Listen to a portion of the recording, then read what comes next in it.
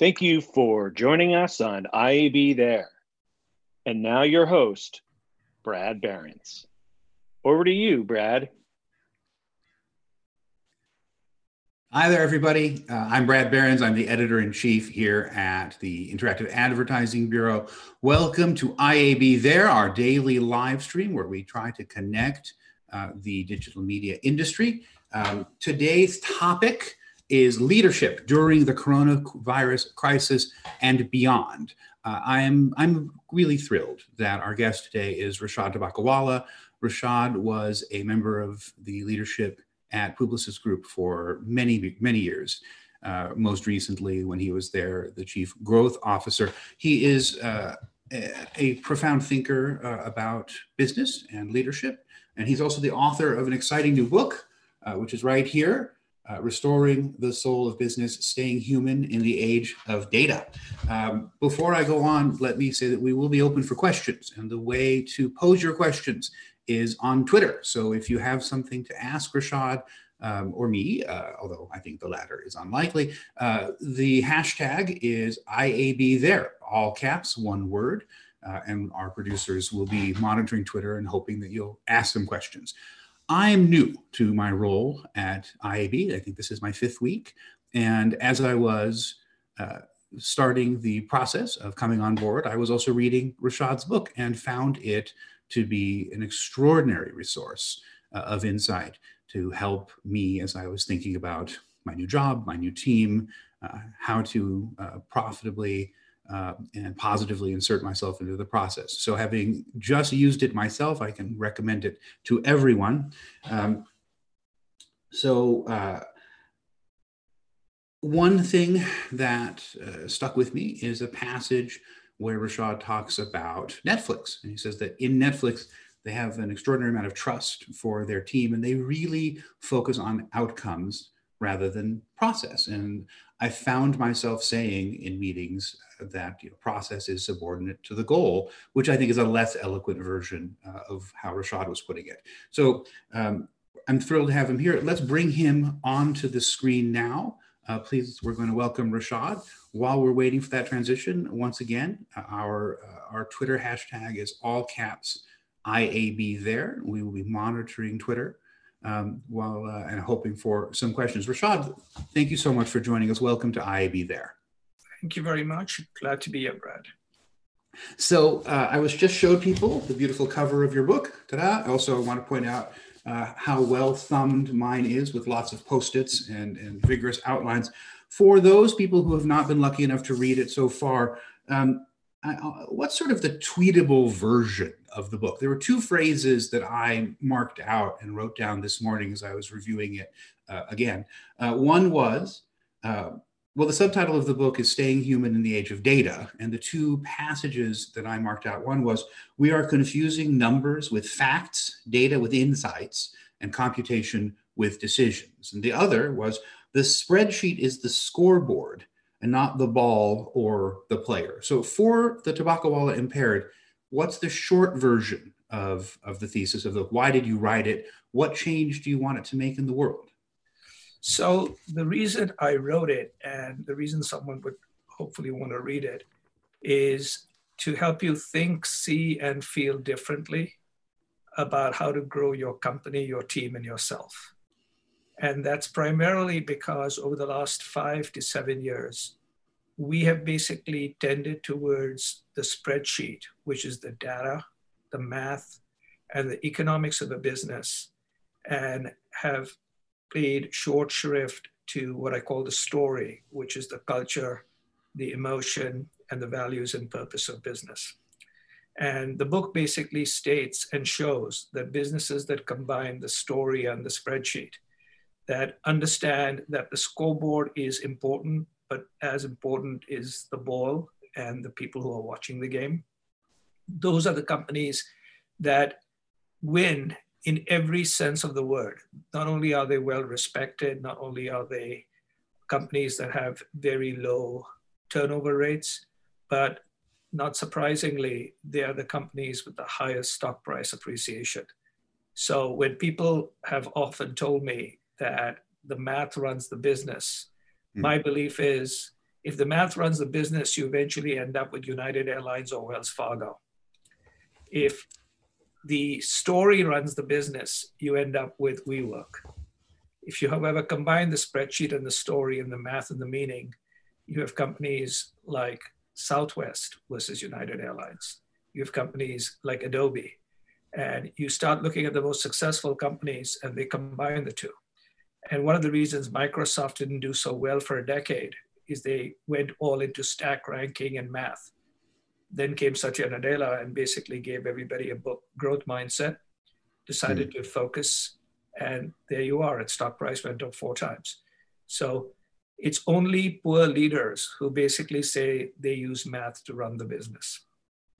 And I think that I really think it's worth hammering this one home, which is, I think, so much of the time when people talk about the themes that you address in the book, that it gets sort of pushed off into an HR function. You know, we want people to be happy, you know, oh, that's good for retention. But we've seen solid research, for example, that, cognitive diversity, other, racial diversity, basically any kind of diversity in an organization is ultimately good for the bottom line, because it prevents certain forms of groupthink. And so I think that I just, again, want to really emphasize that you're talking about all different kinds of success, including stock price, which is unusual for, I think, a book with your theme. Yes. So all the stuff that all the math people care a lot about. So my book is very popular with CEOs and with CFOs. Oh, really? Yes. And their basic belief is that we've always wanted to do things like this, and you have pointed out how to do it, but more importantly, doing it makes economic sense, which is what's important. And the reason why this has to be very key, and the book really is about the focus on people, is I believe that there are only 2 ways to transform a company. So everyone talks about, I want to transform my group, I want to transform my team, I want to transform my company. As someone who's kind of been doing some of this for like 20 years out of my 38-year career, I will tell you the little secret. Only 2 ways. Here's how you do it. You either upgrade your people or you upgrade their mindsets. Everything else is a press release. Everything else is a press release, right? So the only acquisitions that actually work is when you bring in skill sets that you don't have. But most acquisitions don't. So everything, when you hear a CEO, a CFO say things, just look at this lens. Is it improving the quality of the people, or is it improving the diversity and bringing in new skill sets? If not, it's not worth it. That is very bold and also compelling. So here's the top question on my mind, because you were just mentioning you had a 37-year career at Publicis. This book came out, I think, in February or January. January 28th. And between the time that you wrote the book or when the book came out and now, we have the largest disruption to our society in over 100 years. Arguably, I mean, the most similar recent one was 1918 with the so-called Spanish flu. So if you could go back, right, if you had a time machine and you could say, or if we were to hope that there would be a paperback edition coming out in a month, and you could go create a new introduction based on everything that's happening with coronavirus, the unbelievable changes that are happening, what would you say? Like, how would you reframe the argument of the book for our current crisis? So I would say what a lot of people have told me who have read the book recently, which is, did you know this was happening? Did you know such a thing would happen? So to give you an idea, 6 of the 12 chapters have been written specifically for our current era. There is a chapter on how you manage cultures in an age of screens when you have a distributed workforce. There is a chapter on how do you lead with soul when times get tough. So what I would do in the introduction is I would separate the book into 2 halves. As you know, the book, you can read any chapter in any order. So what connects them is, I call it a Spotify playlist. So it's not a book of essays. It's connected by a theme, and the theme is this combining the story and the spreadsheet. But I would basically break it up into chapters that are extremely relevant post-COVID-19 and chapters that are relevant. But there are some chapters that are much more relevant today than they've ever been. So in fact, that's the most unusual thing, which is when I was asked, what does a leader look like in today's environment? I just pick out the 5 themes of leadership, which is the 12th chapter of my book is called Leading with Soul. And here are the 5 words. And I'm going to put these just 5 words out and then compare these 5 words with any 2 leaders that you know, a leader that isn't doing a very good job or a leader who is doing a good job, and see how they stack up. So the first word is capability, because I truly believe that you can't be a leader unless you're capable and you know what you're doing, which is sort of a left brain thing, but it's important. The other 4 are emotional words, but these are the words. Integrity. Can you actually believe what they say? Do they speak the truth? Do they speak facts and science? Next is empathy. Do they understand what we're all going through? Like, for instance, this is not working from home. What we're doing is not working from home. Working from home is a choice. This is where we're forced to work from home with often kids who shouldn't be at home, they should be at school, worried about the future of your job, highly impacted by your financial constraints, and worried about buying toilet paper. That's not working from home. What is it? That basically is working under duress in significantly challenged times, where every part of your life, financial, economic, and personal, is challenged. Very, very different. So empathy, vulnerability, to sort of recognize what is basically going on, to basically say that you too aren't sure exactly what is happening. And the last and 5th one is inspiration, which is you got to leave people thinking positive and that there is both a light at the end of the tunnel. And Queen Elizabeth yesterday spoke. And it was a 5-minute talk, and she was capable. She ended with inspiration. We will meet again. She was very realistic, and there it was. Compare her with some other leaders who I shall not name, right? And so what you basically begin to happen is leadership. What I've always believed is what was true about this book has just accelerated and become more refined, because in effect, the book simply says, we should not forget this, which now we are all remembering. Yes, we are living in a silicon data-driven digital world, but we're analog, carbon-based feeling people who like connecting. And when you take away that, or you don't speak to that, you have challenges. If you speak to it, you have a few less challenges. And so in effect, that's what I would do. I would basically say, these 6 chapters were written primarily for post-February 2020, and these chapters were written before. And interestingly, the chapters that were written before are the chapters that people in business today or till January 2020 were very fixated about. There's a chapter on how you handle data. It's called Too Much Math, Too Little Meaning, right? Even the chapter wasn't about data, it was too much math, too little meaning, which is interesting. There was another one, which is the importance of art in business. That one was very, right. But it's a little bit less, it's a little bit less relevant today. But chapters like how to lead with soul, managing cultures in distributed workforces, how to have good meetings, how to use time when it's given to you, right? And then the opening of the book has a very simple line in my introduction. The first words I write in the book is time is the only thing we have. I think that's become very clear to everybody. So in effect, I would just basically write it, which is optimized for COVID-19. Well, I hope we'll see that in the paper, the next edition, whenever that may be. You kind of you talked about this a bit, but I do want to dig in on the data question, not the sort of organization or enterprise-wide data, but more about we are living our lives on screens like what you and I are doing right now. I'm on basically countless conference calls and video conferences a day. It really beggars the imagination if you stop to think about how much Zoom now knows about us. Zoom and BlueJeans and WebEx and all of these video conferences. Does it give you any pause, or do you have anything to any best practices as we're moving? Well, the other thing I think is interesting is we're really moving away from an environment where multitasking is as easy as it used to be, because, you're constantly looking at a wall full of faces. And if you turn off the camera or whatever, then you're sort of giving yourself away.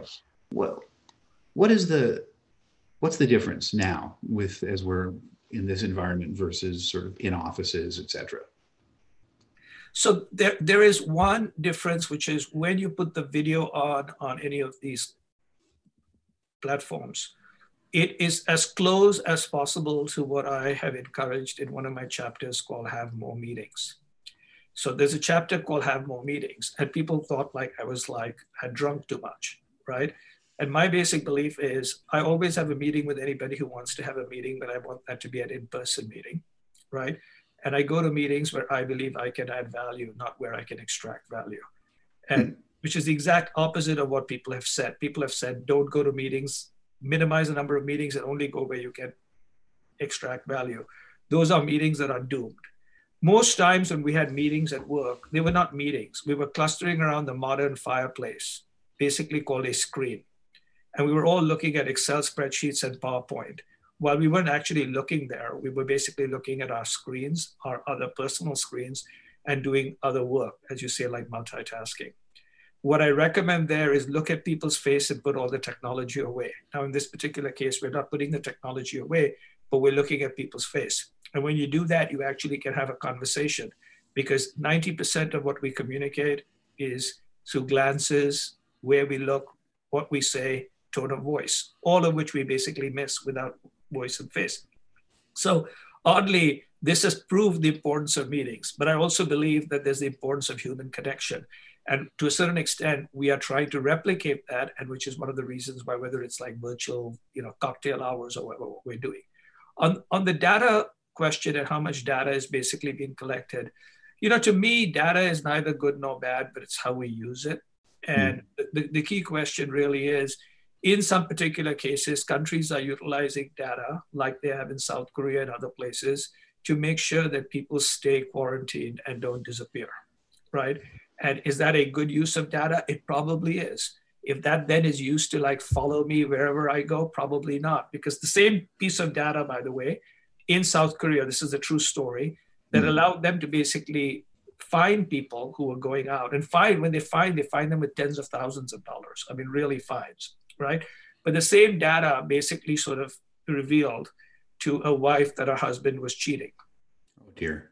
Okay, yeah. Because of where the data was going. So what tends to basically happen is it depends on who's measuring it and what it is. So it's not neither good nor bad. But to a great extent, what I would basically say is, people are sensitive to it. So if you think about Zoom, the company, in the last 4 days, its stock price has declined by 25%. Right? Because it's got some privacy leakages and other kinds of things, and they realize it's a problem.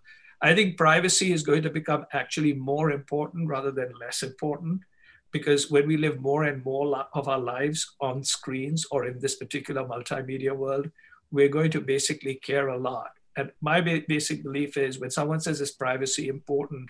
I use a line from Greenwald, the author and the journalist, who basically, Jerry Greenwald, I believe. And he said something, Glenn Greenwald, what he basically said is, we are only ourselves when we are by ourselves. Okay. So if, for instance, if you knew that your Zoom camera was on in your home all the time and people could monitor you, you would behave differently. You would stop being you. And those we see this in reality television, where people are living in these environments. Exactly. So it's the answer to the question is it depends on how and who it's used by, but the reality also is that there's going to be more and more data all over the place. But at the same stage, as what I do not have in my book is a concept that I've come up with. When every company says they're going to separate themselves with data, I basically tell them that they should rethink their thoughts for the very simple reason, which is There are a few companies like an Amazon, like a Google, like a Facebook, etc., that differentiate themselves for the use of data, but most marketers, most business companies don't. Data is critical. It's extremely important. And I have an advanced degree in math. I know a lot about data. I think it's really critical. I believe data is like electricity. You can't run businesses without it. But tell me which business differentiates itself on the use of electricity. That's what most people are missing, right? We're in the age of going from no electricity to electricity, which is why we're fixating so much on electricity. But electricity will not be a differentiator. We have a question, so let me go to the question that I will. I need to start sending you $1 every time I steal that comment about electricity. This is a question from Sheila Jones. She asked, the business story culture, emotion, purpose, and values is getting short shrift because of data spreadsheet obsession. I don't think that's a question. I think that's mostly something that's validating what you were saying. Thank you, Sheila. It is getting, which is the reason I wrote the book, because over the last 5 to 7 years, we have tilted so much towards it, towards the left brain versus the right brain. So I wanted to basically bring a book together for both teams, CEOs and CFOs that explain by doing so, you actually hurt your business. You did not help your business. And it's a very rational argument. So this is a fact-driven business person's argument as to why when you actually combine them. See, a lot of people basically choose one over the other. I don't believe you can. What I believe is that any given circumstance, you have to select the mix. So in some particular cases, like today, I think you have to make a lot of decisions less numerical. It's probably 70% human and 30%, economic. In fact, to a certain extent, what we're doing as a society all over the world is we're doing 95% human, 5% economic.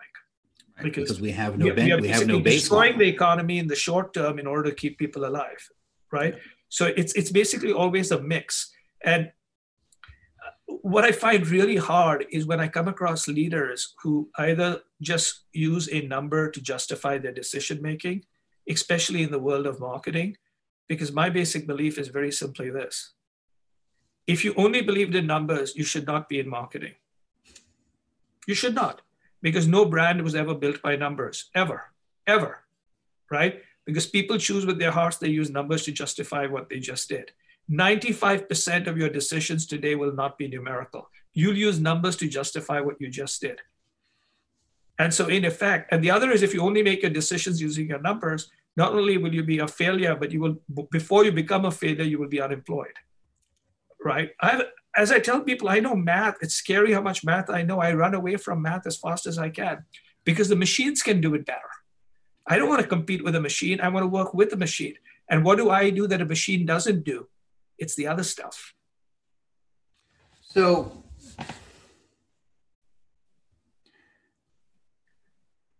concretely, I also think that right now at this particular moment, because everything is changing, that means that most of the numbers no longer matter. How can we base questions about anything, about when to advertise, about what to buy, when to buy, when we don't have any solid sense of what people's behavior is anymore, which I think, so in this moment, we're really looking at, as you were saying, inflecting much more towards the human. I don't like talking about people's guts because I think that always is an excuse for not thinking things through, as opposed to listening to your intuition and then really interrogating it. So the context of what you're saying, I think, is powerful because so much is changing. Of course, we could speak for hours, but I don't want to leave this conversation without asking about the turd on the table, which is one of your, it's a chapter in the book. It's one of your catchphrases. What is the turd on the table?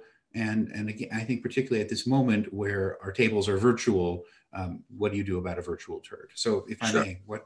So the turd on the table, which is the favorite chapter in my book of a long-term boss of mine, Jack Lewis, right? Is basically a true story where there was a CEO of a company, in this case, it was Shantanu Narayan of Adobe about 10, 12 years ago. And we were talking about a meeting about working together. And they just bought an agency. And so I basically said, hey, listen, before we talk about that, I want to address the turd on the table. So the concept with the turd on the table is we often sit around in meetings and we find something brown and moist in the middle of the table. It's often not a brownie, it's a piece of shit, but we won't actually address it, right? And when you don't address it, you have problems like Boeing. It was very clear as soon as I found the Boeing problem, I knew that it must have been festering there for 2 years. You can't have such a huge issue without people speaking up. And that was basically happening. So the turd on the table really is, how do you speak truth to power? Because if you don't have an environment and a culture where people speak truth to power, you have a real problem. When companies talk about innovation, but they make people scared, how does that happen? It's one of the reasons why I truly believe while diversity is important and critical, it's also very important that everybody has a voice. So as I've written, diverse faces are not the same as diverse voices. And one of the key things, which is the turd on the table today, to your particular point, is the following, which is at its very heart, everything we're going to be doing is going to be human.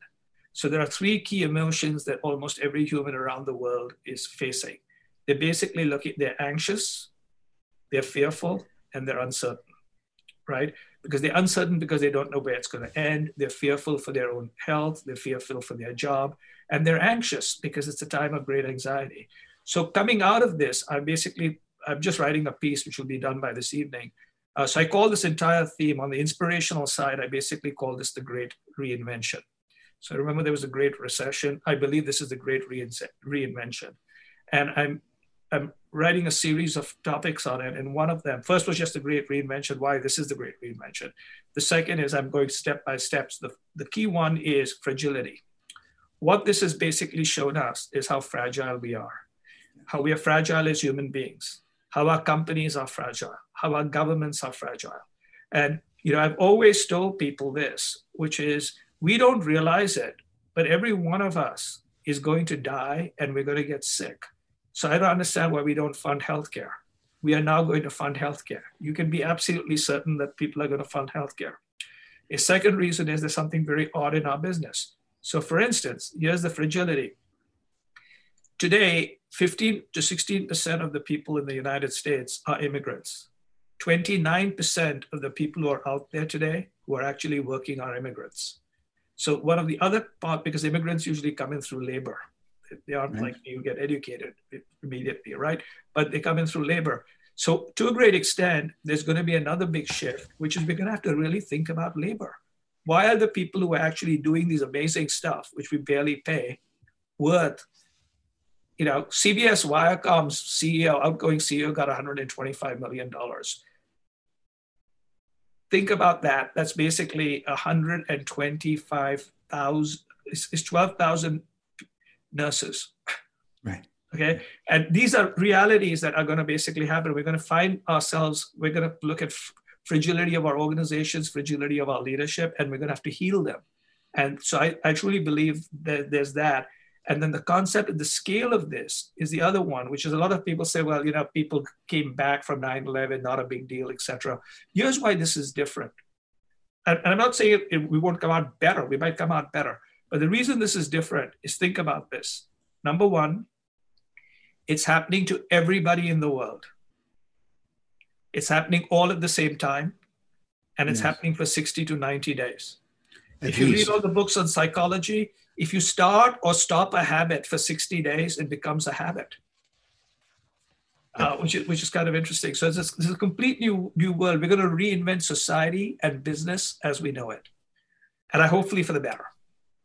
I think that leads me to my final question, which is that's a remarkably optimistic way of thinking about it. So the question I love to end with is, what are you doing to stay connected and to stay optimistic during this time? I know you have 2 daughters. I always talk about how you got to call the people who are living alone, because the people who are living alone are the ones who are probably impacted the most by this. After that, it's the people with children under the age of 4.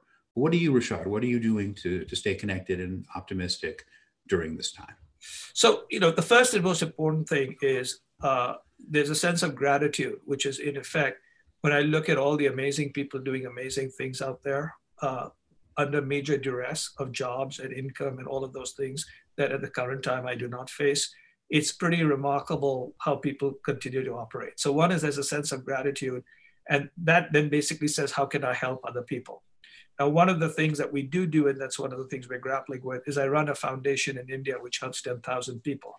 India is under a complete lockdown. And they didn't think about what it meant, right? Like, for instance, in India, when people say stay at home, there are 90 million families who live in one room. Yeah. One room. How do you deal with that? So those are some of the things that I'm sort of dealing with our foundation, because oddly, the people that we help don't have much of the internet, but they have something called the mobile phone. So one of the things is, a big part of it is, there is something absolutely amazing about the sound of a human voice versus a text. And one of the big things we're doing is we're talking to people. So we're basically having people connect with people, right, over phone. So we're not texting them. We're not sending them YouTube videos. We'll send them that. But it's the human voice is so, so important. And that is one of the things that we're trying to do, in my other life, which is the foundation I run. Rashad, thank you so much for joining us here on IAB There. Let me just show the book one more time. Don't miss this one. If you are out there and you haven't read it yet, buy 2 copies, read one, give one to a friend. Rashad Tabakawala, I hope we'll have you back on IAB There sometime soon. Thank you, Brad, for having me, and congratulations on your new job. Thank you, sir. Let me do the credits, please. On tomorrow's show, our CEO, Randall Rothenberg, will sit down with the Xandr interim CEO, Kirk McDonald, who's also their chief brand officer, talking about advanced advertising in general, but also during these turbulent times. IAB There is a production of the Interactive Advertising Bureau. Our show's producers today are Connor Healy, Joe Ontz, John Ward, Twafika Mahinadin, and Haley Bloom. My name is Brad Behrens. I'm the editor-in-chief here at the IAB. Thank you for watching. Please join us tomorrow for Randall and Kirk, because if it's 2 p.m. Eastern on a weekday, it's time to IAB There. Thanks, everybody.